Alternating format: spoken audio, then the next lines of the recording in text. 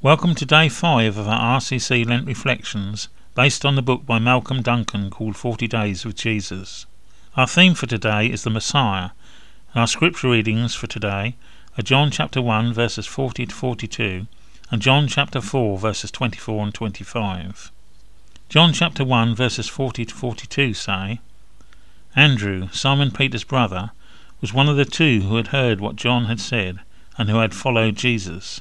The first thing Andrew did was to find his brother Simon and tell him, "We have found the Messiah, that is, the Christ," and he brought him to Jesus.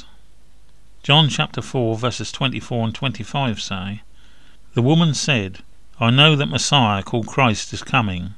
When he comes, he will explain everything to us." Then Jesus declared, "I, the one speaking to you, I am he."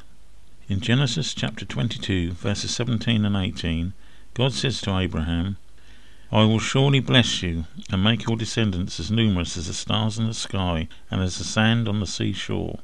Your descendants will take possession of the cities of their enemies, and through your offspring all nations on earth will be blessed." This promise marked the birth of the Jewish nation. But later in chapter 15 God says, "Know for certain that for 400 years your descendants will be strangers in a country not their own, and they'll be enslaved and mistreated there.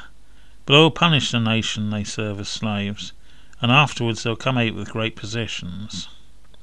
Throughout the history of Israel, the nation has looked for a Messiah to free them and lead them in military victory.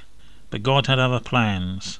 Instead of a mighty king, God came to earth as a baby Jesus, born to the Virgin Mary.